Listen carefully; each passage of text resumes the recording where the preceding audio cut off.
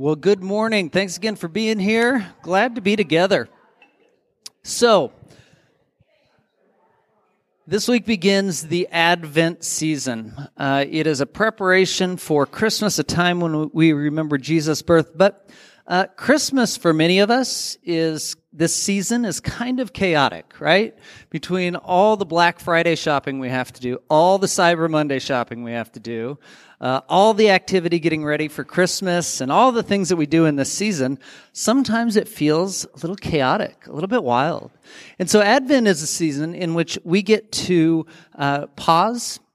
Advent means to wait, and so it represents both the time that Israel was waiting upon their Savior to come, the birth of Jesus, so we remember that during the season, but also a season in which we get to remember that Jesus came and Jesus is coming again. So that is a season of Advent. We pause and we focus on a number of central themes in Scripture.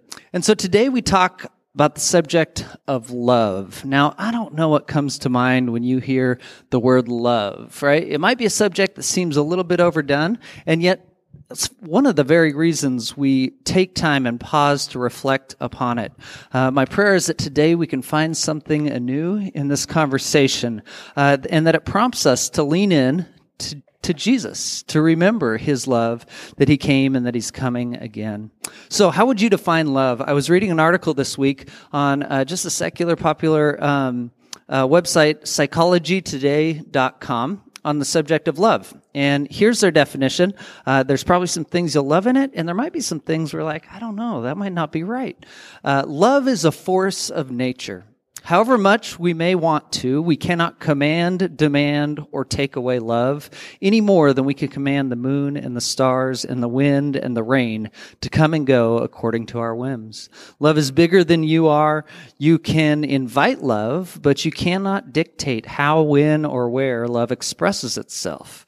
You can choose to surrender to love or not, but in the end, love strikes like lightning, unpredictable and irrefutable. You can even find yourself loving people you don't like at all. All right. Right? I hear some chuckles. We got some good in there, and some things that to me seem a little bit shallow, a little bit weak. Albert Einstein was quoted as saying this, you can't blame gravity for love, which is a pretty pertinent quote. I like that. A little bit witty. So, we deal lightly with the subject of love quite often, right? It's kind of superficial. We describe it as an attraction or a feeling that we have. And while I think that is included in the subject of love, I want to take some time today to dig into Scripture and explore how love is represented throughout the text. So in the New Testament, written originally in Greek, there were two primary words used for love. Phileo, which is kind of the concept that we were talking about of falling in love. It's that feeling, that emotion, that desire. And that's used 22 times in the New Testament, this term for love, phileo. The other term, the most broadly used, agape, is found 341 times in the New Testament. And agape is spoken of in every single book of the New Testament. And agape refers to a love that is selfless or godly in nature, a love that seeks the interest of other people, a love that reflects God's love for us, a love that is not just a feeling, but is put into action. So throughout the New Testament, we read of this agape, kind of brotherly, kind affection towards other people sort of love. It's interesting to me that love can be used both as a noun and a verb. In that I say that love is a state of the heart, right? It's a feeling. Yes, it's those sorts of things. But throughout Scripture, it speaks of love as a verb, love as an action. If you were around and listening to Christian music, you remember DC Talk's song, right? Love is a verb. And they're onto something there. Throughout Scripture, yes, it's spoken of in terms of a noun, but quite often, love is referred to in terms of action, in terms of a way of engaging. Now, Jesus, at one point in his ministry, he's tested by the Pharisees. They come to him and they say, "So what is the greatest commandment in the law?" Now, at this time, thousands of years into Israel's journey and story, the Pharisees have established thousands of laws now. And Jesus is supposed to pick the one, right? What is the greatest? And they want to catch him in saying the wrong thing. He answers in this way. He says, love God with all your heart, your soul, your strength, and your mind. Now, you might not know, this was a live conversation in Israel. Many people were debating, so what is the greatest commandment? What's central to it? And Jesus gave the right answer, the answer that the majority of the people would come to. But he doesn't stop there. He says the greatest commandment is love God. That's what he was asked for. But he goes on to say, but the second is like it, right? He's going to jump in with another commandment that he says, but if you forget this one, you're not getting the old law. You're not getting the wholeness of the law. He says, love your neighbor as yourself. And Jesus pairs this statement of love your neighbor as yourself with the story of a good Samaritan. And now the Samaritans were the despised people of the day. And Jesus' description of this despised person being the good, loving, and right person in the narrative that he tells unequivocally, let me use a different word, without doubt. Love that. I thought about that earlier and thought, I'm not going to pronounce that right.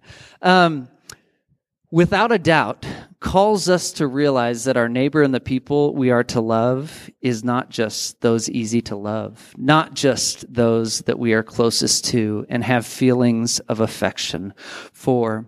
Throughout Scripture, love is described towards many people and in many different ways. It's spoken of in terms of relationships, specifically marriage relationships and loving a spouse. It's spoken of for those outside of our circle of either our church family or our family or those that are closest to us. We're challenged, as we mentioned earlier, in multiple places to love our neighbor and even to love our enemies. Now, if we were to take a definition that revolves around lightning striking and this moment that you are in love, there would be no context in which we would consider loving a neighbor or someone that we didn't really know. There would be no context in which we would consider loving an enemy, because lightning doesn't strike and all of a sudden I love an enemy. So the terms of love in Scripture are much broader. But I do want to point us to one theme on love in the New Testament that's significant. A majority of the conversation of love in Scripture is geared towards the body of believers. This growing group of Christian people, this growing group of people that have witnessed and have come to believe in a risen Savior, Jesus, who are now gathering in houses throughout Israel and spreading out into other nations. And throughout Scripture, it speaks of the importance of love amongst these people. And we'll see a little bit more of that as we go on. So we're challenged, yes, to love within our Christian community, but we're challenged to love far beyond the walls of our church buildings or our social networks that we run in so often. And I don't know, sometimes it just seems a little bit impossible. Does it ever feel that way to you? And in fact, if I could throw another caution out there, for some of us, the idea of love is just kind of abstract. Right? It doesn't take on any meat, but it's just kind of this word that we throw around. And I think that's generally how we use that word. But for me, or for some of us, we find ourselves, I don't know, how do I say this? The emotion of love is just not a prominent thing in life. And for others of us, this emotion, this feeling of love that we have is overwhelming and sometimes draws us into unhealthy or toxic or dangerous situations, right? And so love can go in many directions and be experienced in many different ways. So let's dig in a little bit to Scripture and see how we can come to maybe a more rounded understanding of what is this love that we're invited to reflect on in this Advent season.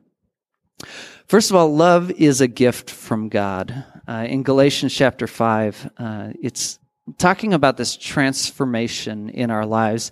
We've been talking since we began church planting about this flow of belong, believe, become, and in that order. So creating a place of belonging that wherever someone's at in their faith journey or their walk of life, this is a place of belonging. We believe that's the way Jesus operated and engaged the world around him. And in this community, we explore who is Jesus and what does it look like to follow him. And many of us have come to a point of belief in life, saying, I believe in Jesus. I believe he is my Savior and my Lord.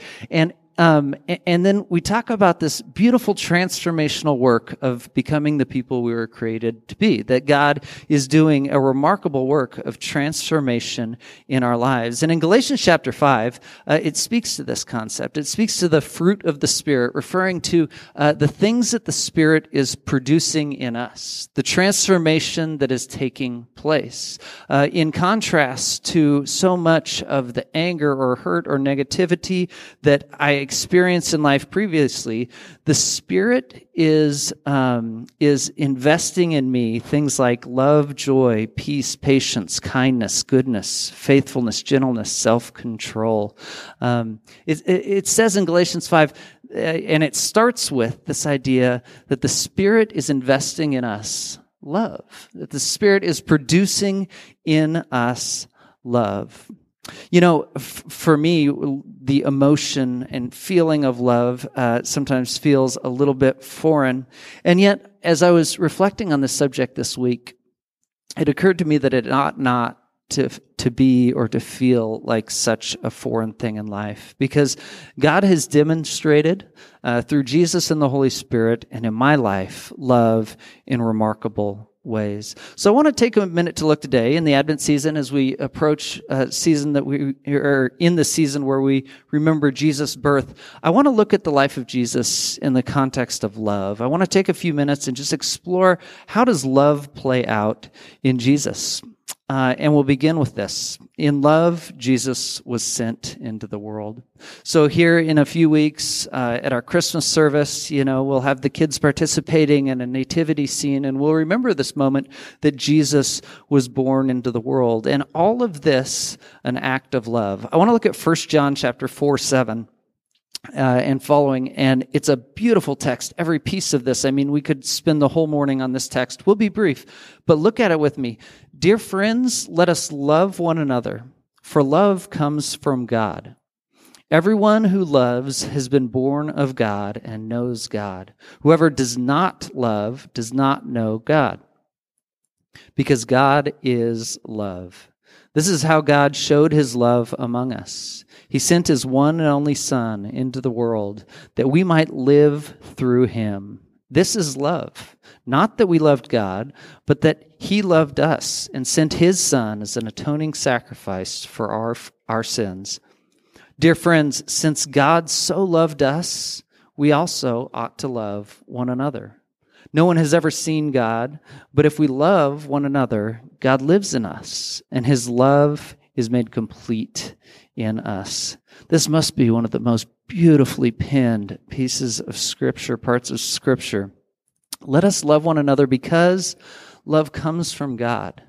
Because God is love. Multiple places in Scripture, God is defined in these terms. God is love. And here's the promise that's made here in 1 John, that God's love lives in us, and we are able to share and demonstrate love because of what he has invested in us. God is love. So love one another, because that love that we share together comes from God. And this is how he showed his love. And this is where I say love should not be such an abstract concept sometimes in my life, because I should be moved in my spirit when I come to consider the idea that God showed his love by sending his Son into the world. Further, Jesus chose a sacrificial posture in life in which he was willing to give himself for us. This is love, that God would sacrifice, that Jesus would sacrifice for our sake. And he clarifies, it's not that we loved God. No, it began the other way around. God loved us so deeply that he would send his Son, that we now in turn get to reciprocate the love that he has given to us. It says, no one has ever seen God face to face. I have seen so much of the Spirit's work in my life, but never seen God face to face. And this is a challenging point to faith for many people. I don't get to see God, and it's hard to really wrap my head around God and these deeper, vast concepts that we see in Scripture. But he says this, so though you haven't seen God, if we love one another, God lives in us, and his love is made complete in us. Are you catching a glimpse of this idea that God is love? And in experiencing God's love, in reciprocating love in the world, we experience and come to know God more fully. I think this is a fascinating concept. I come to know God more fully when I experience and reciprocate love in life. And I think that's true. Here's where my mind went as I was considering that concept this week. What's the antithesis of love? What's the opposite of love? It's hate, right? And when we look around the world or examine our own lives and the experiences we've had, what is the result of hate? It's violence, and it's evil, and it's all sorts of negative and perverse things in this world. And so the opposite of that love, well, what is the result of love? Like, what is the source of love? It makes so much sense to me that in experiencing and reciprocating love in this world, I will come to know God more fully. Instead of the evil and the hurt produced by hate, we will begin to know hope and peace and goodness in this world. In experience and reciprocating love, I believe we come to know God more fully, as the author in 1 John said. So, in love, Jesus was sent into the world. Secondly, in love, Jesus saw people and engaged in the lives of people in the world. Now, again, we've mentioned it's easy to love the people that we just have this feeling of love towards. But that's not the way Jesus operated. Jesus was very intentional about loving the marginalized, the people at the outskirts of society, the people that have been pushed out and do not have a voice for themselves. Jesus was very intentional about loving marginalized people. And this interesting concept came across my computer screen as I was studying and considering this week. I've always thought it fascinating that Jesus, when he would heal a leper, instead of just saying, be healed, he would at times reach out and touch this person with a debilitating skin disease. That's a gesture of love, of intimacy. It always fascinated me that Jesus, his apostles and his followers are shooing the kids away, unimportant people in Israelite society. They're like, he's a busy man, get out of his way. Jesus would get down and he would place a child on his knee, that they could see each other eye to eye, that a child could be elevated to his same level. And I'm like, how and why did Jesus so intentionally engage marginalized people in the world around him? And this occurred to me. Jesus himself was an incredibly marginalized person. He was born in a little nowhere in Israel, a despised region. He began his ministry, and so much of it happened out in the outskirts of Israel. He called his apostles, and they were like fishermen, not elite scholarly people that a rabbi would normally call. Jesus experienced life in the margins, and eventually, when his ministry culminates in Jerusalem, the hub of Israel, what do? They drag him outside the city, out to the outskirts of the region, and they hung him on a cross. Like, what story more encompasses a marginalized person than that of Jesus? And so Jesus, in his life, engaged intentionally in the lives of hurting and marginalized people. He was incredibly intentional about seeing people and engaging people precisely where they are. And yet, in the end, as Jesus is here in Jerusalem, speaking with the religious leaders that are soon going to hang him on a cross, he lashes out in a sense. You can read more of it in Matthew 23, but 7 times he says, "Woe to you, Israel! Woe to you, Jerusalem!" Like, you should be grieving because of the things that you've done. And he calls them out for all these sorts of things. But in Matthew 23:37, he ends this speech, this conversation with this: "Jerusalem, Jerusalem, you have killed the prophets and stoned those sent to you. How often I have longed to gather your children together as a hen gathers her chicks under her wings, and you were not willing." Like Jesus, in this moment of passionate rage, like this moment of anger against all the injustice that religion was doing in Israel at this time, he says, "But here's my heart's desire, to gather you into my nest, to gather you under my wing as a mother hen gathers her chicks." This is the love of Jesus, that to the very people that would have him crucified soon, he says, "But here's my heart's desire, to gather you in and to care for you." So we see love demonstrated in Jesus coming into the world. We see love demonstrated in the way Jesus engaged in the world. And finally, it is in love that Jesus would give his life. There's this beautiful passage, John 13, and it says this: Jesus speaking to his apostles again shortly before he'll be crucified, and he says, you know all those 2,000 some commands that you already have as Israelites? He says, okay, but here's my one command. Love each other as I have loved you. Greater love has no one than this, to lay down their life for a friend. He says, love like I have loved, and soon you will know the depth of my love, and that I will give my life for your sake and for the world's sake. So love, it is more than a feeling. In the life of Jesus, we see that love takes on flesh, that love takes action in the world around it, not just for those it's easiest to, but love takes action for those that are hurting and marginalized. Love is sacrificial. Love is more than a feeling. It is a way of being. It is a way of living in this world. 1 Corinthians 13 is this beautiful passage, and you might have heard part of it like at a wedding you were at or at your own wedding. It's a familiar text, but it's remarkable and beautiful, and so I wanna give it a moment in our time today. 1 Corinthians 13. It's going to be speaking of all these vast and beautiful gifts and things that people can do in the church, but everything will be weighed against the subject of love.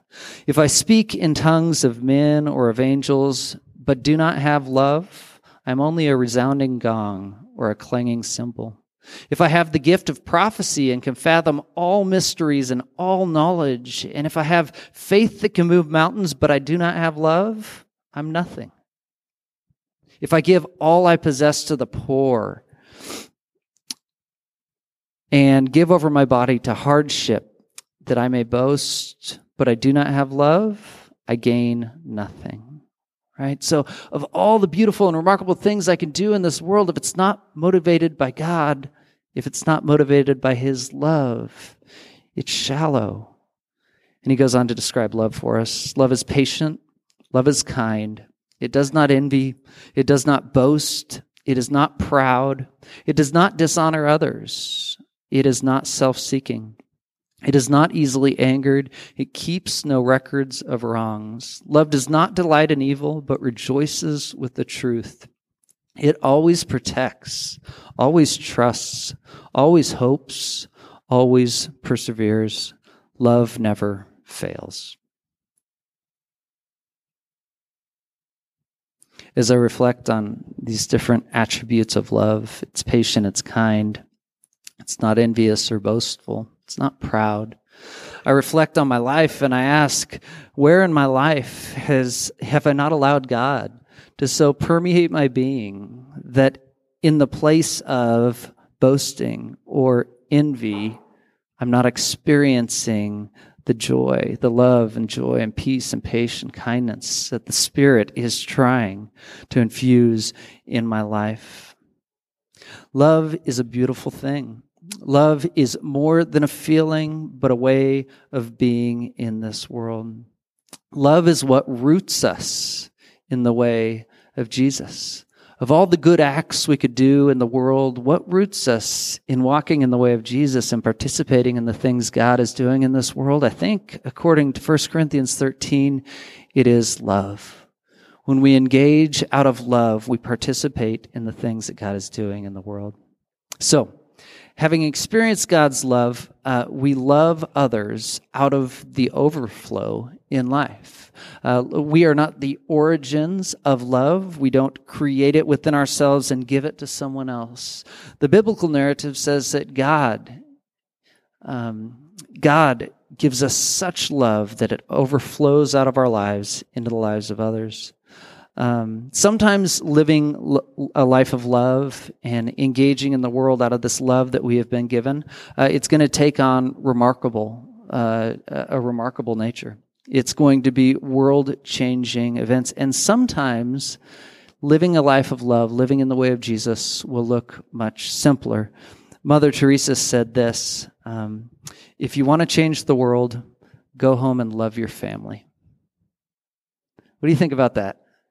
It's so simple in nature. This is Mother Teresa, who had a worldwide impact in the work she did in India, in just the transformational things she was a part of. And people would come to her to learn from her, and they looked up to her. I mean, oh my goodness, this woman, Mother Teresa. And they would come to her, and she would say, if you want to change the world, go home and love your family. How beautiful is the simplicity sometimes in these subjects that are so grand, so vast that I don't even know where to begin. Well, let's start with where we're at. What does it look like to love in the relationships in which we live? What does it look like to experience the love of God in a church community? What does it look like to demonstrate God's love for other people in the Tri-Cities and around us? I'll tell you, I think I've learned more from my children than I've taught them so far in their life, and I'm going to try to rectify that when they're 30 or 35 years old. But for now, they're teaching me a lot. And when I think about love, again, I say it's kind of an abstract concept in my life. But this was kind of a demonstration of love for me that meant a lot. I'm laying under my Jeep here. I'm covered in grease and working. And my daughters, years ago, you can see they're quite a bit younger, but they're just laying there watching, wanting to engage in that process. And I think about these sorts of scenarios and place myself in the position of a child, the child of God, just wondering, how often do I find myself so engrossed and amazed by the work that God is doing around us that I just sit and watch and I ask, hey, can I get in there? Can I be a part of that? God is a God of love, and you can roll past that because it'll get distracting eventually. Thank you. God is a God of love, and He is doing remarkable things in this world. And today in this Advent season, we consider the subject of love. We're not the origin of love. It doesn't begin with us. God has already loved us, and God has demonstrated His love for us in sacrificial ways. We are invited instead to receive the love of God, to begin to reciprocate it in the world around us. God is love. Love is an experience and a gift from God, and we are invited to embrace love as a way of living and being in this world. So today and throughout the Advent season, we're going to take communion at the end of our service together. And communion is a time that we get to remember what Jesus has done for us. Communion is a time that we take the bread and we dip it in the grape juice, and we remember His body that was broken for us and His blood that was shed for us. We remember that He loved so deeply that He would give of Himself for our sake, that He would give Himself for our sake. And so today, as we begin to close out, Sally and Giovanna are going to lead us in some singing. And you're welcome as they begin here in just a minute to stand up and take communion. It's available on either side of the auditorium here. If that's not something you're familiar with or do not want to participate in, that's absolutely okay. But here in just a minute, we're all going to stand, and anyone that would like to is welcome to reflect on the love of God as demonstrated in Jesus as we take communion together this morning. Let's pray. God, thank you for this day. Thank you for your love. God, in my life and maybe in the lives of all of us, I just pray that you will open eyes to see, to understand, to experience the love that you have for us. And Father, may your love for us inspire us to new ways of being, to new ways of living, that we could reciprocate the love that you've given us. Thank you for Jesus and his sacrifice and an opportunity to remember it together this morning. In Jesus' name, amen. So today we remember love. That God has loved us, that Jesus sacrificed himself in love, that he lived a life of love, and that we are invited to live into the kind of love that God has and the Spirit is giving to us. So today, in the second week for us of Advent, we light a candle remembering love. I'll close today with this benediction, these final words. So may we know love. May we be filled with the love of God, and may God's love overflow our cup and into the lives of others. Friends, thanks for joining us, and have a blessed week.